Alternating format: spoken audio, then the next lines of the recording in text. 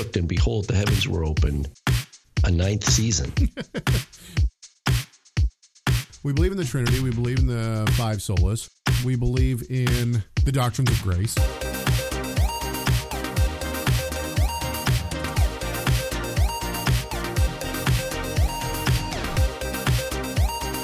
shall not live by bread alone, but by every word that comes from the mouth of God.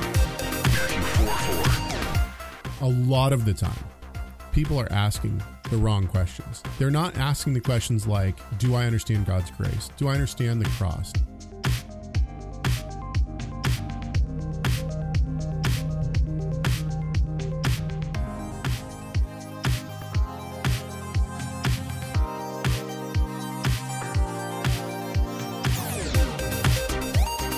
Let the word of Christ dwell in you richly, teaching and admonishing one another in all wisdom, singing psalms and hymns and spiritual songs with thankfulness in your hearts to God. Colossians 3:16. Every single one of us has our own ministry. Doesn't matter if you work as a CEO or you work at McDonald's or whatever you do, or whether you're quote unquote in ministry, you have a ministry. As we mature, we walk, we enjoy our relationship with God in as much as we see his majesty in the blessings that we have just by what Yeshua has done for us, not by what we have done to impress God and then get something from him. So faith, so salvation by faith. Absolutely. Salvation by faith. I keep zeroing in on these, the big ideas, like what is biblical love? What is grace? Do I have an accurate understanding of God's grace? Our love for Yeshua, but his love, like through us, is why we're doing what we're doing. And that's why it's called Messiah Matters.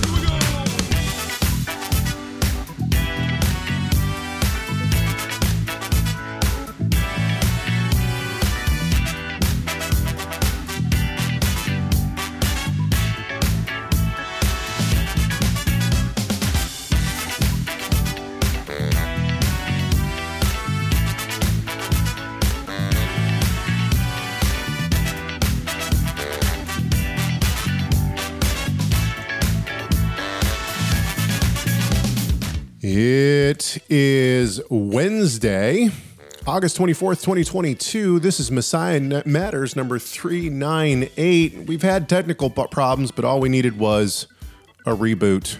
My name is Caleb Haig. Sometimes what we need is a reboot in the rear. I'm Rob Van Hoff. Kicking Reboot the pants, booty. as they say. All right. We got a lot going on today. Tons in the chat room already because we weren't on air on time. And yes, I think we lost some people already because we started late. That's okay, though. It's okay. They'll figure out that we're streaming at some point. Rob and I have been kicking around some ideas. Screaming and streaming. That's right. We've been kicking around some ideas for another installment of Messiah Matters each week. Now, I just want everybody to imagine with us. Imagine with us for a few seconds, okay? Actually, let's take people back. Do you remember how many people were around in the 80s, 90s? Mystery Science 90s, Theater. 90s. Mystery Science Theater 3000 or 2000 or whatever. My friend John Nichols and I, we used to sit and watch that and just die laughing, man. We couldn't figure out where in the world they found those movies. They were just the worst movies ever, right? And, you got the little robot down at the bottom of the screen and the dude, and they're just You see this, cracking off. you see the silhouette of the back of their head because they're in a theater watch. You're like sitting behind them at the theater. That's basically it, right? You're sitting behind these guys. Yeah. And then they're commenting on the movie while it's going. Yeah. So Rob and I have talked before about the idea of doing like a Mystery Science Theater 3000, but for Hebrew roots, messianic stuff. And you'll be sitting behind us in the theater as we crack as we talk about it. Now, we kind of already do this, right? Nice cup, dude. Is it messianic science? Oh, yeah. I got this from one of my kids years ago. The Daddalorian.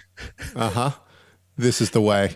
I think it's a response to like Baby Yoda or something. I don't know. Okay. So what we were thinking of doing was what if we upped our game on Messiah Matters? We came in twice a week, right? Wouldn't that be awesome? But then we were like, well, we don't have the time or the energy to put together another hour-long show each week. And so then Rob, right before we came on, he had sent me a TikTok video. And oh man, this was I know what we're going to call it.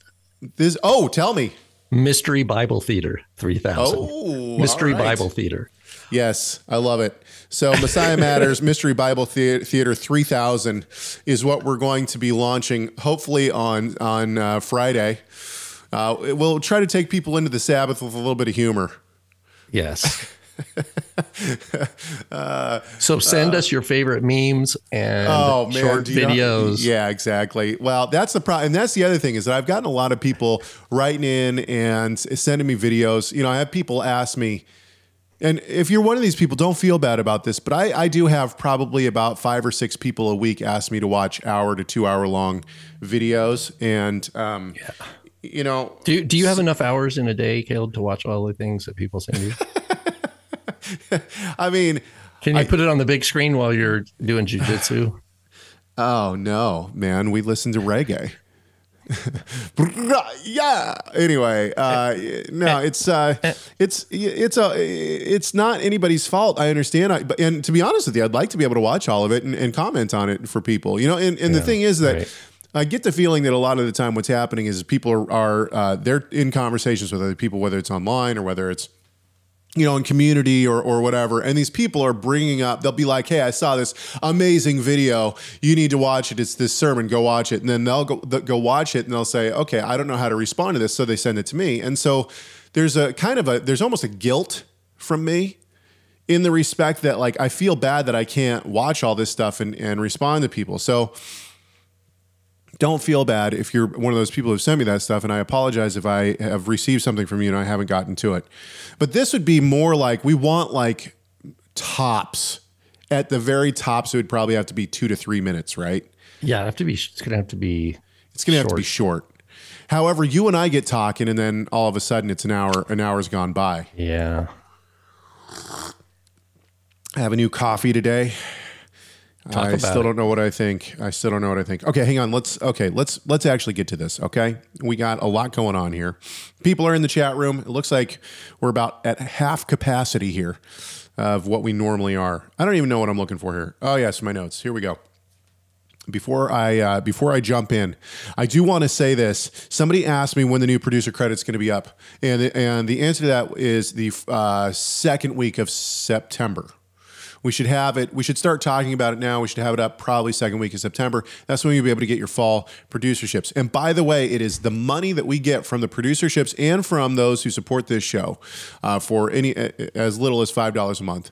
It's the reason that it's you people are the reason that we're able to continue doing this show, and the reason that we're going to try to add something on Fridays or possibly a different day of the week is because you help support all of what we're doing. So thank you very much for that. And I didn't tell you this, Rob. I got some new cords. I tried to work out some of our background noise issues that we've been having. I got some new headphones. My router still hasn't come, which is why I thought we were having internet problems today. It wasn't. It was just a reboot that needed, but my router's coming hopefully tomorrow. They sent one. It didn't hook up. Anyway, all of that is because of our producers and because of those who support us. So thank you very much. Okay, let's just jump right into this. 253-465-3205. It's 253-465-3205. That's how you can reach our comment line. You won't talk to us, you just get a message and you can tell us whatever you want. And then chag@torahresource.com is our email address, chag@torahresource.com. Torah Resource is the place for all sorts of free stuff. And there's a new series coming out on Torah Resource with my father, Tim Hegg. Basically, I decided to just sit down with him once a month and talk to him for a while and ask him various questions. And it's just him responding to those questions. And then I'm chopping it up into real small little videos, 5-minute videos. Very cool. And I don't know, it might be like Tuesdays with Tim or something like that. Anyway, if you have questions for my father, by all means, send them in. Info or chag@torahresource.com is where you can send it. And I just realized that one way to remember Caleb's email is like, you have a Bible question? C. Hegg. Ah, yes. Except for it's not S-E-E, it's C. That was bad. Yeah, no I'm doubt. trying to sip as loud as possible. Okay. All right, let's do it. Let's I like jump the in. sound effects. So you like your new coffee? No, I don't know. I didn't say that. Oh, it's out. I didn't say the that. Jury is out on that. The jury's out. Here's what happened. I went to Costco. They didn't have my Starbucks, my pagan Starbucks French roast. And so I had to get a different bold, and all bolds now Pagan taste. Bucks, Star of Rephaim. Yeah, Bucks. exactly. I can't wait to hear all the Hebrew rooters tell me how Starbucks is inherently pagan. Anyway. Acts 7, buddy. Okay. Speaking of Acts, I'm going to have news next week. Okay. Let's jump into today's show. Let's not worry about tomorrow. Let's pray about today. Let me get to my notes from Christy. Christy writes in. I don't know if this is I think this is an email, actually. So Christy does write in. She says, I was reading in Deuteronomy 5, where it states the 10 Commandments. And then in verse 22, it says that these are the words that the Lord spoke in the mountain. And also, quote, he added no more. How do you take this when there are so many other laws in the Torah?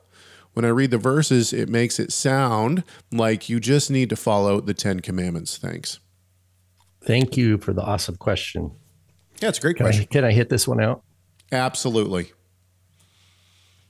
It's important that we differentiate what Israel heard on the mountain at the revelation of Mount Sinai. That's right. That's important. Does that, and sometimes we refer to the Torah and can refer to the 10 Commandments. That's no problem.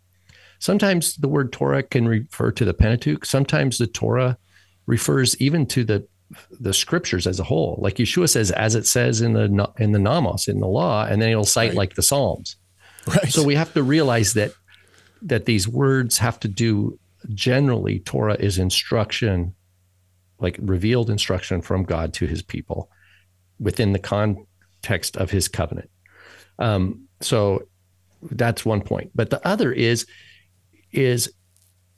the historical context of Deuteronomy is at the end of Moses' life. Remember, he's 120. It's after 40 years in the wilderness. So 39 years basically since the Sinai revelation. And he's reiterating, and it says at the beginning of Deuteronomy, he's clarifying God's instruction for the people. That's another aspect.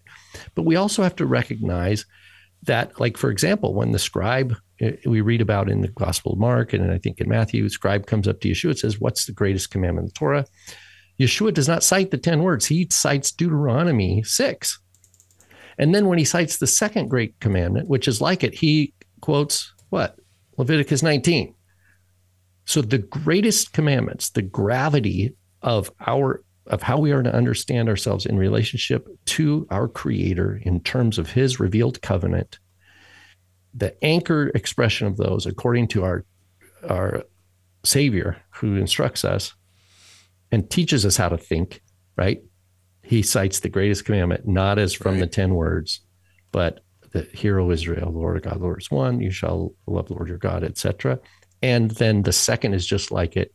And he cites from the Levitical law, from the holiness code, what they call it, which is all about God's holiness. Which I'm studying right now. So God wants us to be, he gave us, like it says in the Psalms, we are wonderfully made. He gave us a capacity to think and learn and make very careful and nuanced discernments, and to appreciate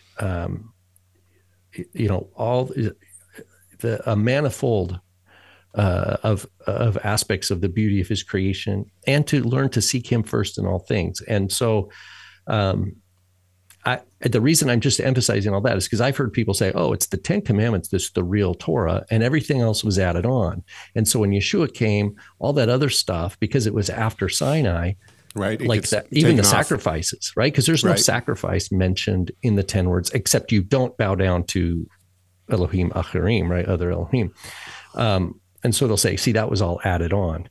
And then the 10 words were given. And then Israel now, in Messiah, you just go back and you're only accountable for the 10.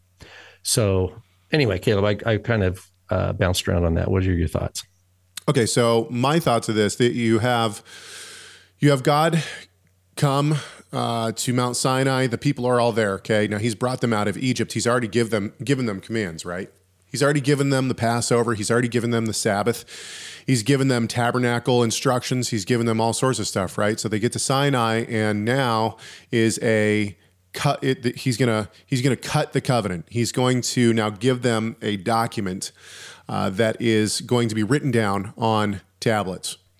And so obviously now there's a lot of different avenues we could go on here, but ultimately God writes down these 10 commandments or these 10 words, and the 10 words can be categorized, right? You have some that are referring to how we relate to God, and then some that are referring to how we relate to mankind. And this ultimately is when Yeshua, back to what Rob was saying, when Yeshua says these are the 2 greatest commandments. Everything hangs on these. I'm paraphrasing, of course. We see this even in the 10 words, right? Because part of them relate to God. I am the Lord your God. You shall have no other gods before me is how it starts. And then, we see how we relate to God, and then we see how we relate to man. So even those 2 commandments are wrapped up in the 10 words. However, when we get to Deuteronomy, we see that, first of all, when Israel first comes to the land, they reject the covenant. Right? They reject the land covenant, and they are then put into the wilderness. When they come back, Moses writes down the renewal covenant. And I think that the scholarship that has been done on the 10 words as it applies to the renewal covenant of Deuteronomy, I think it's excellent work. And I think that the scholars who hold to this really have found something here. And ultimately what it is that if you take Deuteronomy, you can break it up into 10 different sections, 10 different commandment sections. Each of the... Right. And so you would see the 10 words. So in Deuteronomy 5, he lists the 10 commandments again, and then he uses each one of those essentially as a chapter heading. And so under the heading of, you shall have no other gods before me. Well, then he lists how that is supposed to play out. In other words, this is how we keep that commandment. And he does that for all of these, right? All of the 10 commandments are basically the chapter headings of the Deuteronomy renewal covenant. And so that's how I see I wouldn't call them additional covenants, I wouldn't call them additional commandments. I would see them rather as this is the chapter heading, and then this is how we are to keep each one of those commandments. In other words, how do I honor my father and mother? Well, there's a section in Deuteronomy all about personal relationship, stemming directly from the most important relationship, which is obviously God first, but then parents, right? And so from there, he makes personal relationship and hashes that out. So each one of the commandments is a chapter heading, as opposed to this is the only command that you need to keep. We'll talk later about people have asked, well, how do I keep the Sabbath? What's really breaking the Sabbath? We've talked about this numerous times, and ultimately, what people want a list of here's the command and here's how you keep it. And this is essentially what Deuteronomy does. Here's the command, and this is how God has told us to keep it. So that's how I see the 10 words is an umbrella over all of the other commandments. And with the greatest commandment, you've got. I am the Lord your God who brought you out of the land of Egypt, out of the house of slavery. Right. And is it Deuteronomy 16? Observe the month of Abib, right? Observe the month. This is the month that the Lord brought you out. So now all of a sudden yes, it's engraved in stone. Yes, it's stored in the Holy of Holies in the Ark, but so that's inaccessible, right? No Israelite is going to go in and look at those. So there's a sense of knowing where those are is part of the conceptual development that we have to undergo to realize, okay, so what does it mean for me, boots on the ground? Oh, it means that my whole life is like a liturgy. There's like an annual liturgy that is anchored and reinforcing the content of what's in the Holy of Holies in my life. So there's like a coherence now between the life of the faithful Israelite who doesn't have access, right? How many Israelites had access even to the holy place in all of history, let alone the Holy of Holies? So, but it's still upon the educated Israelite or people of God, grafted in from the nations, to learn all of this. Even when there's no Mishkan, we still learn, okay, so we kind of have this visual understanding of the space and the layout, and that it's talking about earth and heaven and whole concentric circles of limited access, helping us understand God's holiness and all these things. That then we go to the boots on the ground. Oh, it looks like this. It has ramifications for how I live my life, how I organize time in the world. And then that's going to interfere or not with other cultures and other ways people think about time.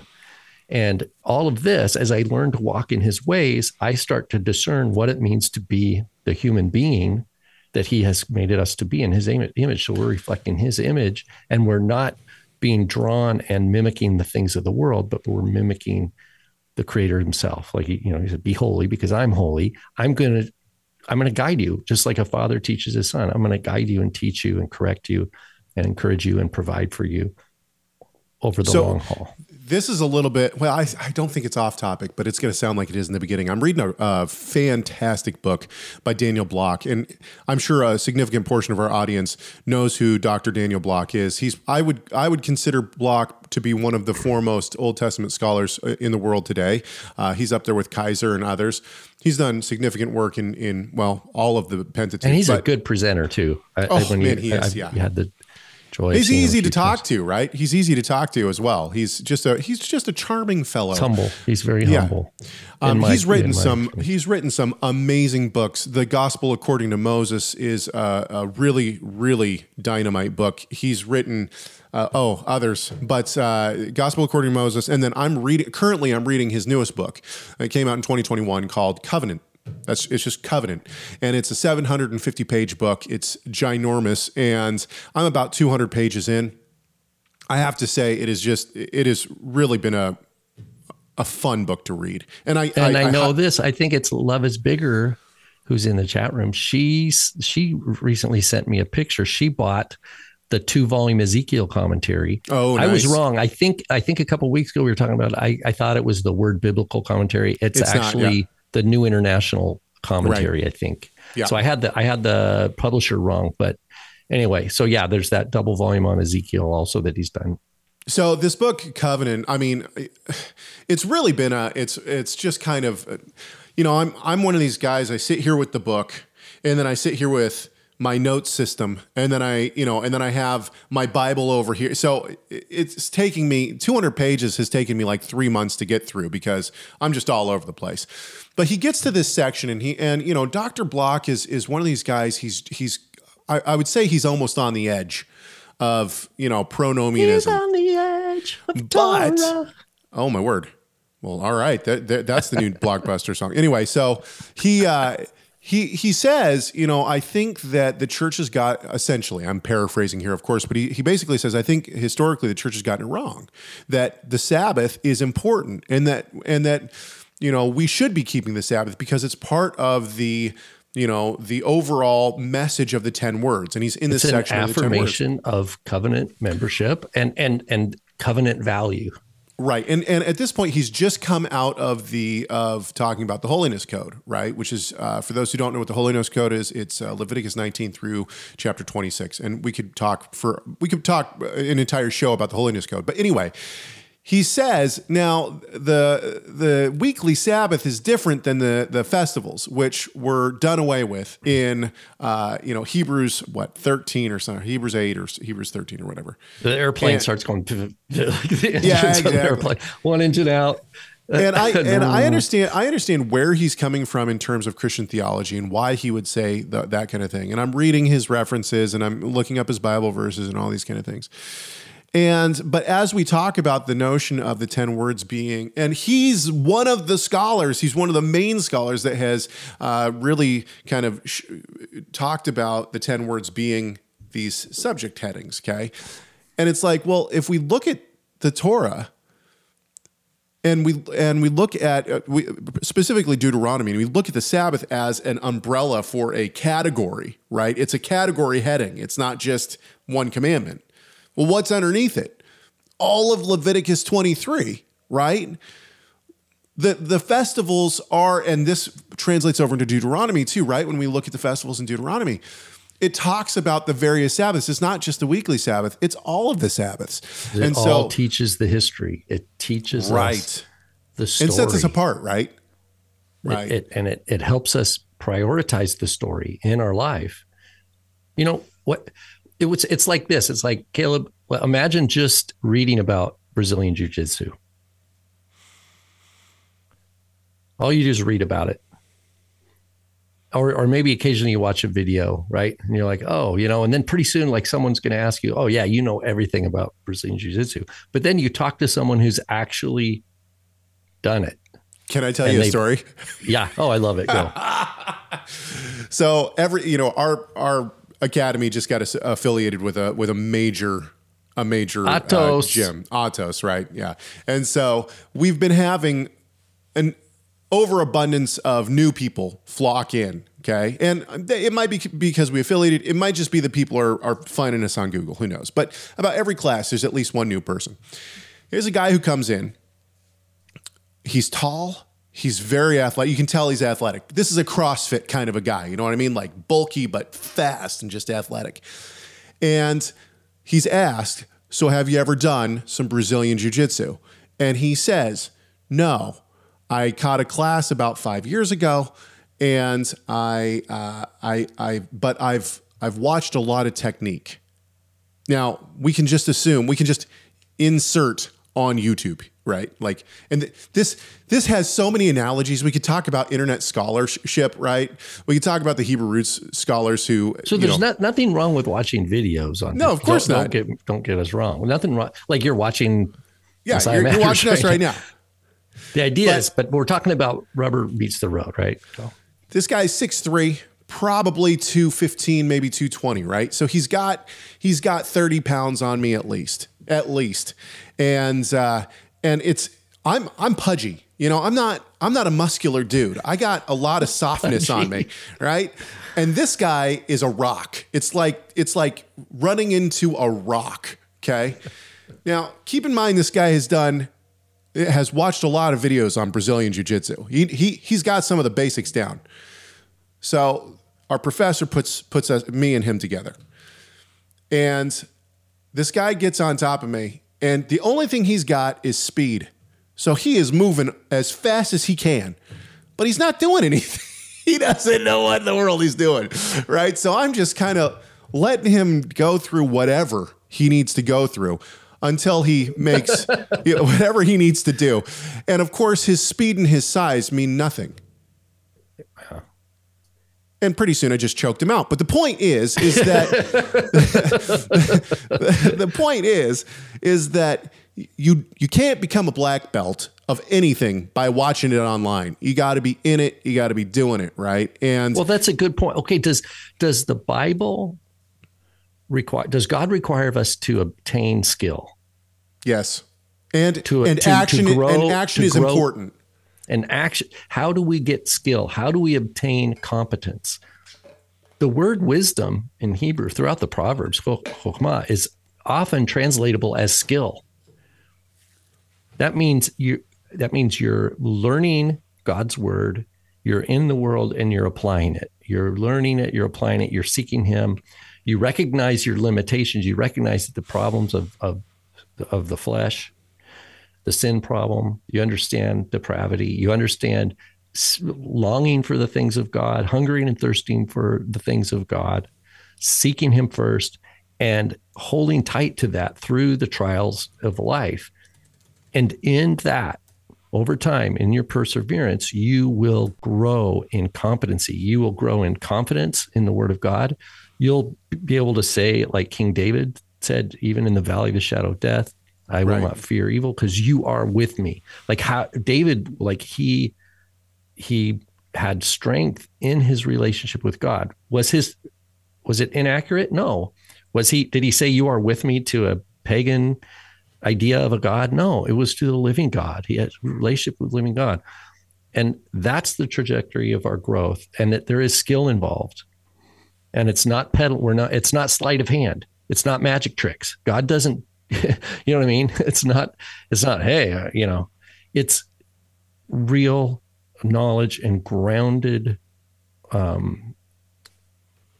growth, grounded embodiment of the things of God. Okay, I want to talk real quick about something in the chat room. So Joshua says, how can Dr. Block do his work on the covenant and not see the pronomian way of discerning the Bible? I would argue, Joshua, that that Dr. Block has seen a lot more of the pronomian perspective than many people have. That's why I say he's on the edge. I mean, he's got one foot in it. You and I probably have an idea of this being a theology. Dr. Block has been in Christian circles. He's not. He hasn't dabbled in the fringe circles. So what he's doing is he's in his mind, I'm sure he's forging new ground here. And Clayton responds and says, Joshua, it's about the money. My opinion. There are more people to buy books in the other theology than pronomian theology. I disagree with that wholeheartedly. That's a malicious interpretation. I think there could be people. I don't deny that there's people who Sure. I could list a whole bunch of people that I think it's about money. There's no way I'd put Dr. Block in that. I've spent enough time reading and hearing him.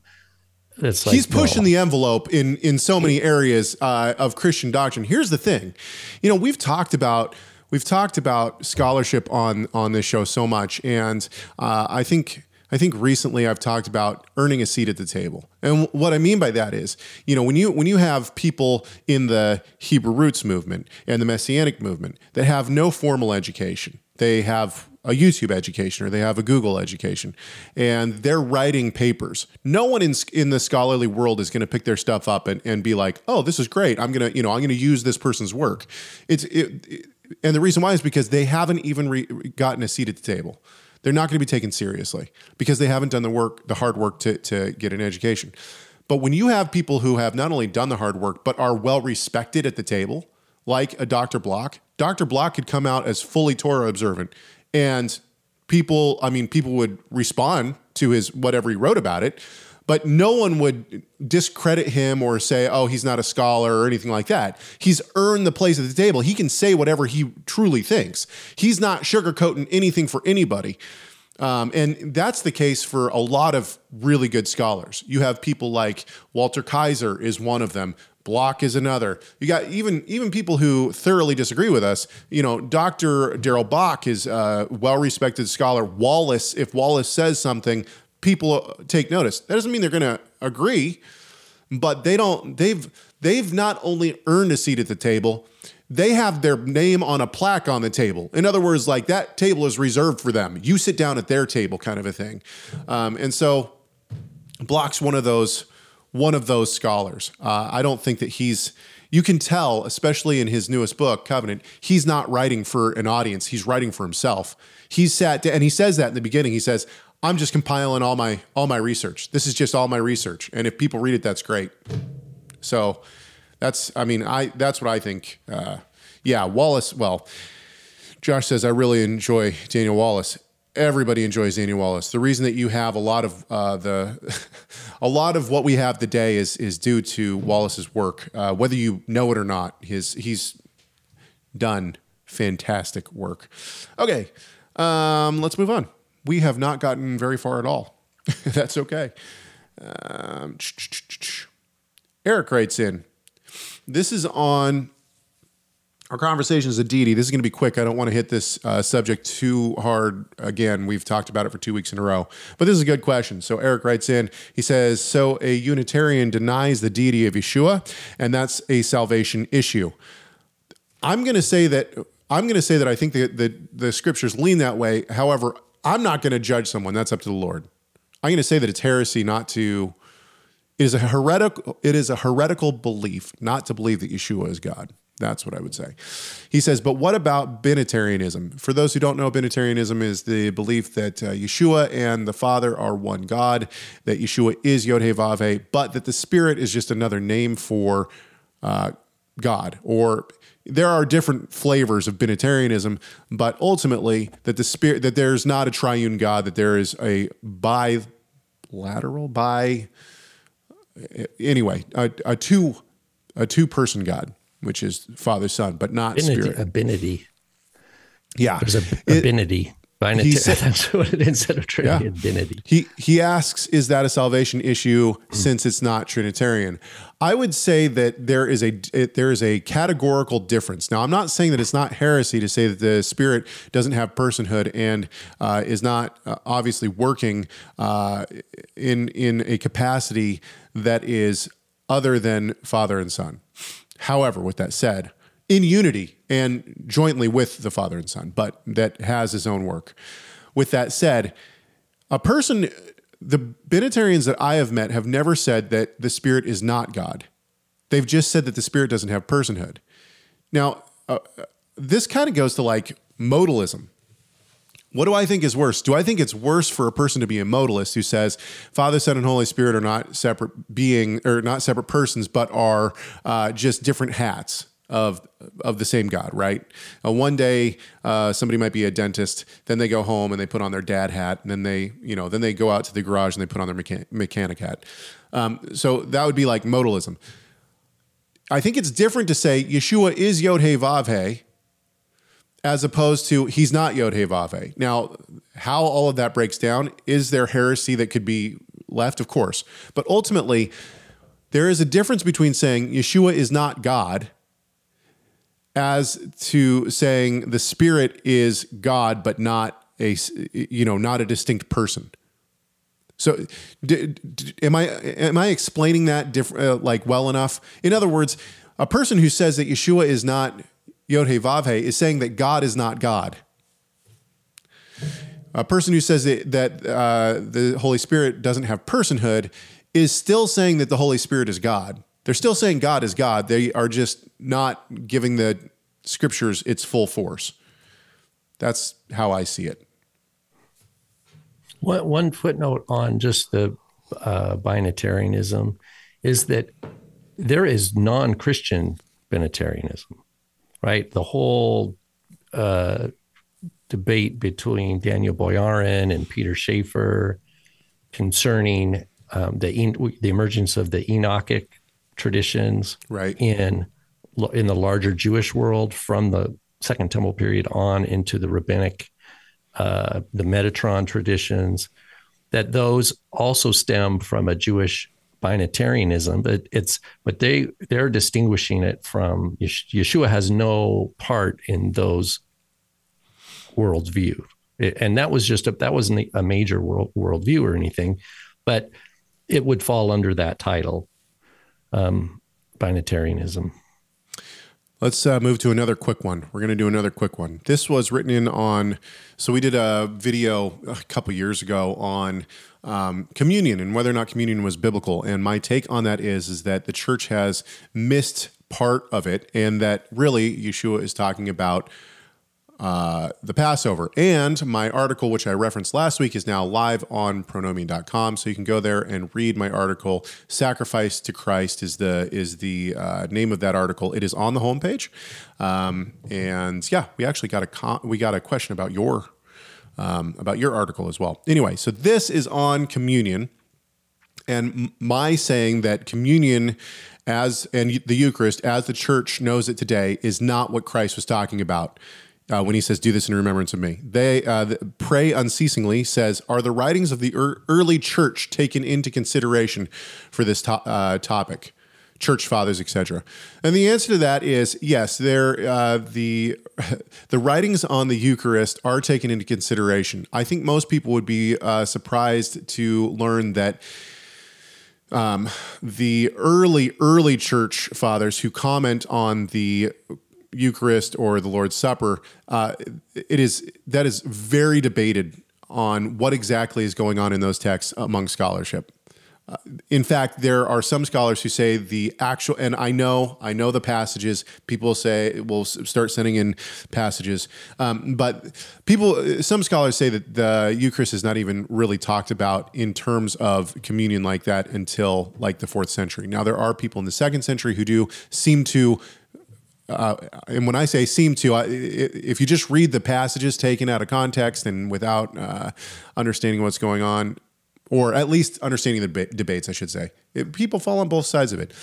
Some people argue that no, there's not any writings.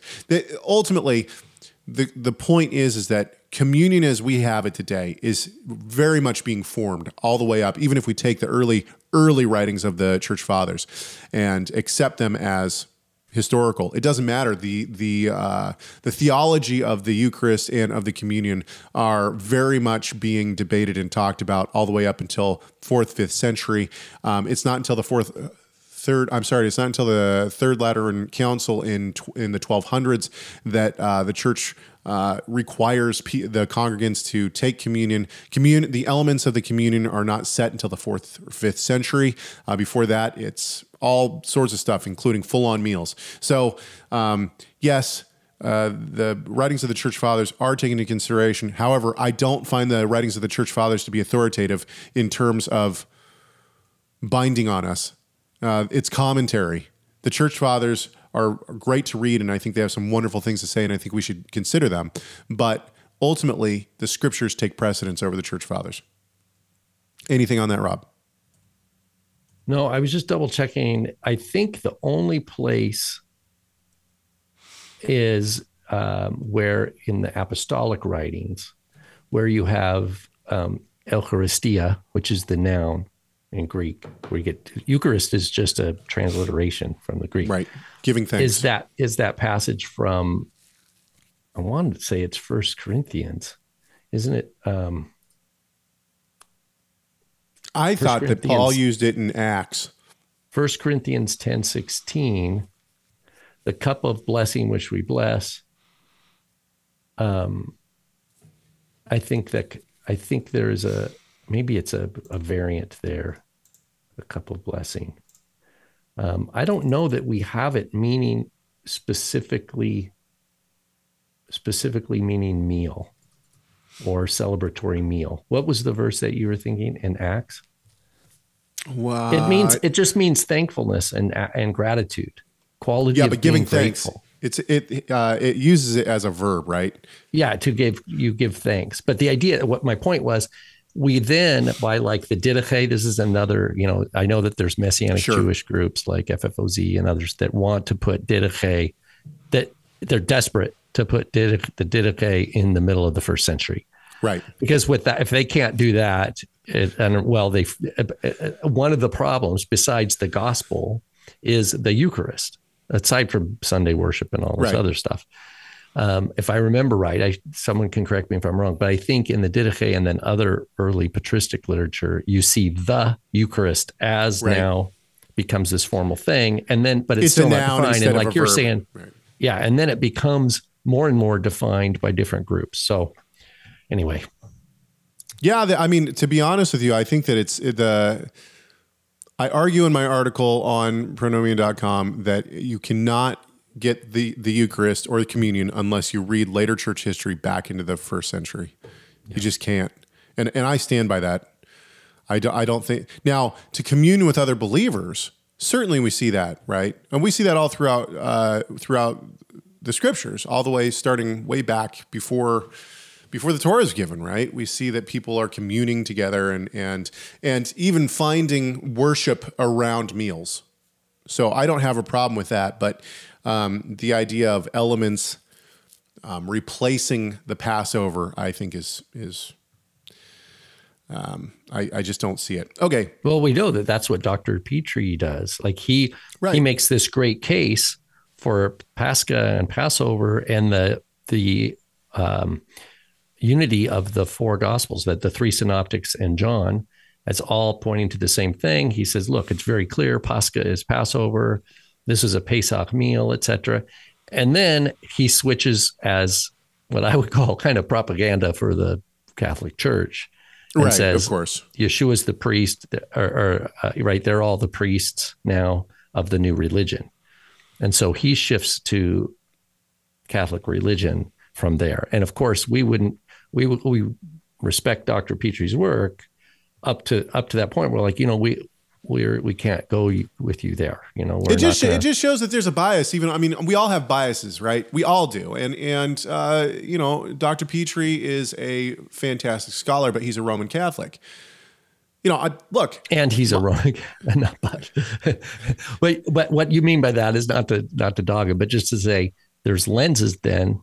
Right. right? There's worldview, presuppositions, et cetera, that inform his work. The fact that I grew up in a Messianic Jewish synagogue, learning under my father, that's going to be a bias within my work. I mean, it just is.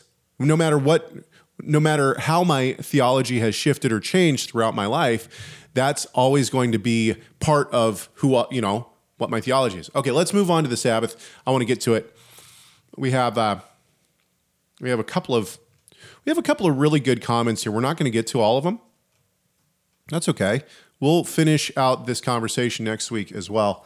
But we're going to start these. CA writes in and says, hello, I'm fairly new to being Torah observant and have been studying and reading as much as I can.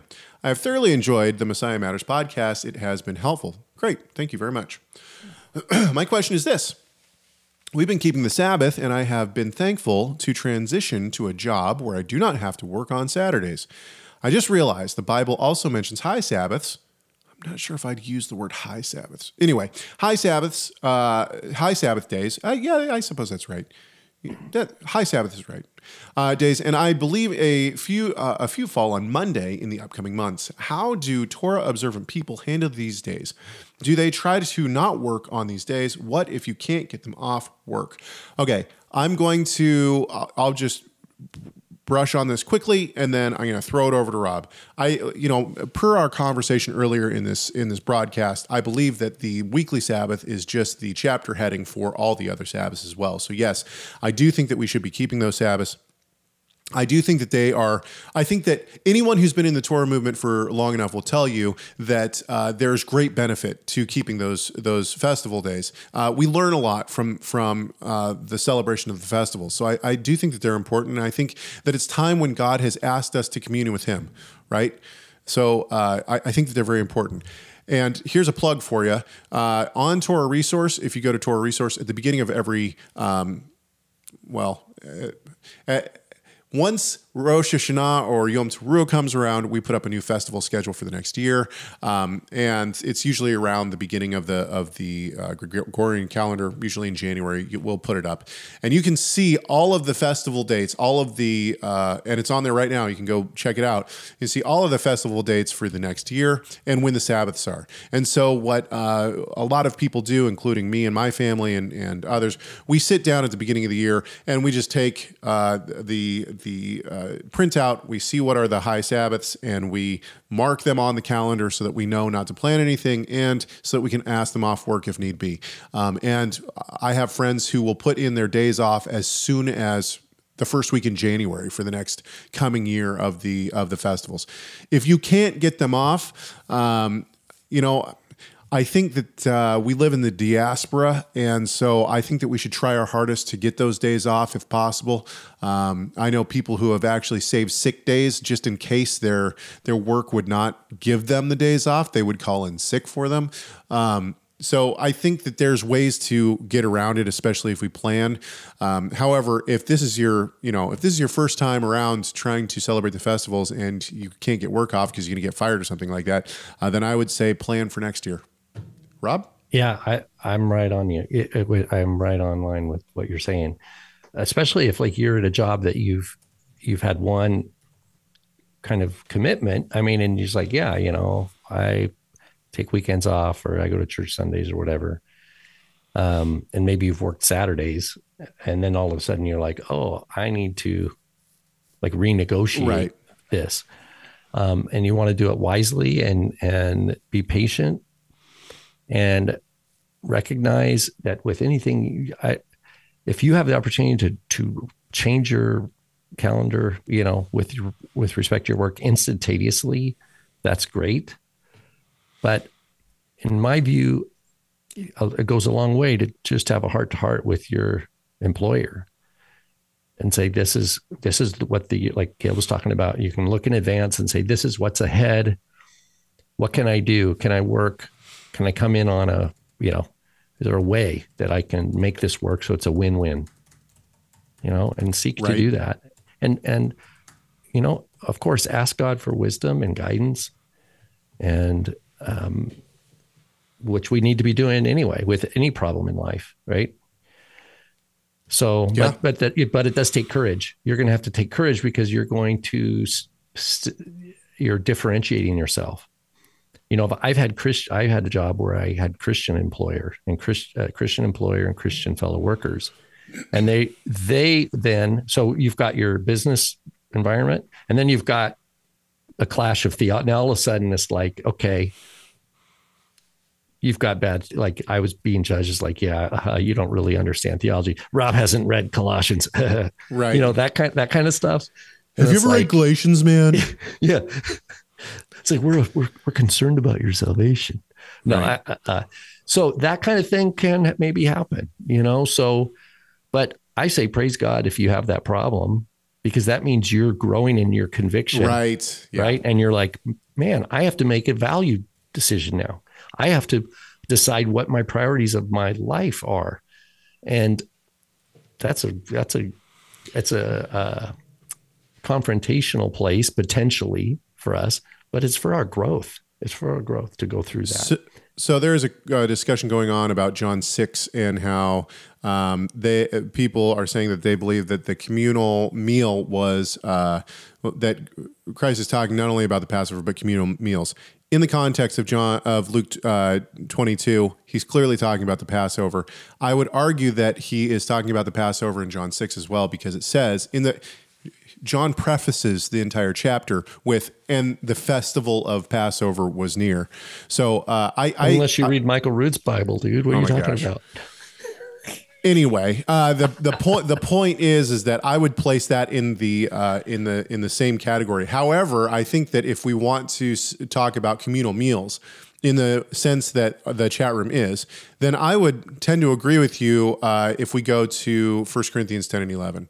So I think that Paul,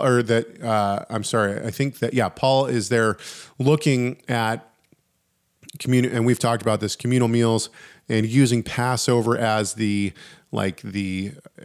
most important exemplar of communal meals, and then it trickles down to others. Okay, I hate to be the party pooper here, but I have a previous engagement that I must get to here very shortly, and so we're going to cut this short. However, we do have, I think, 4 more comments.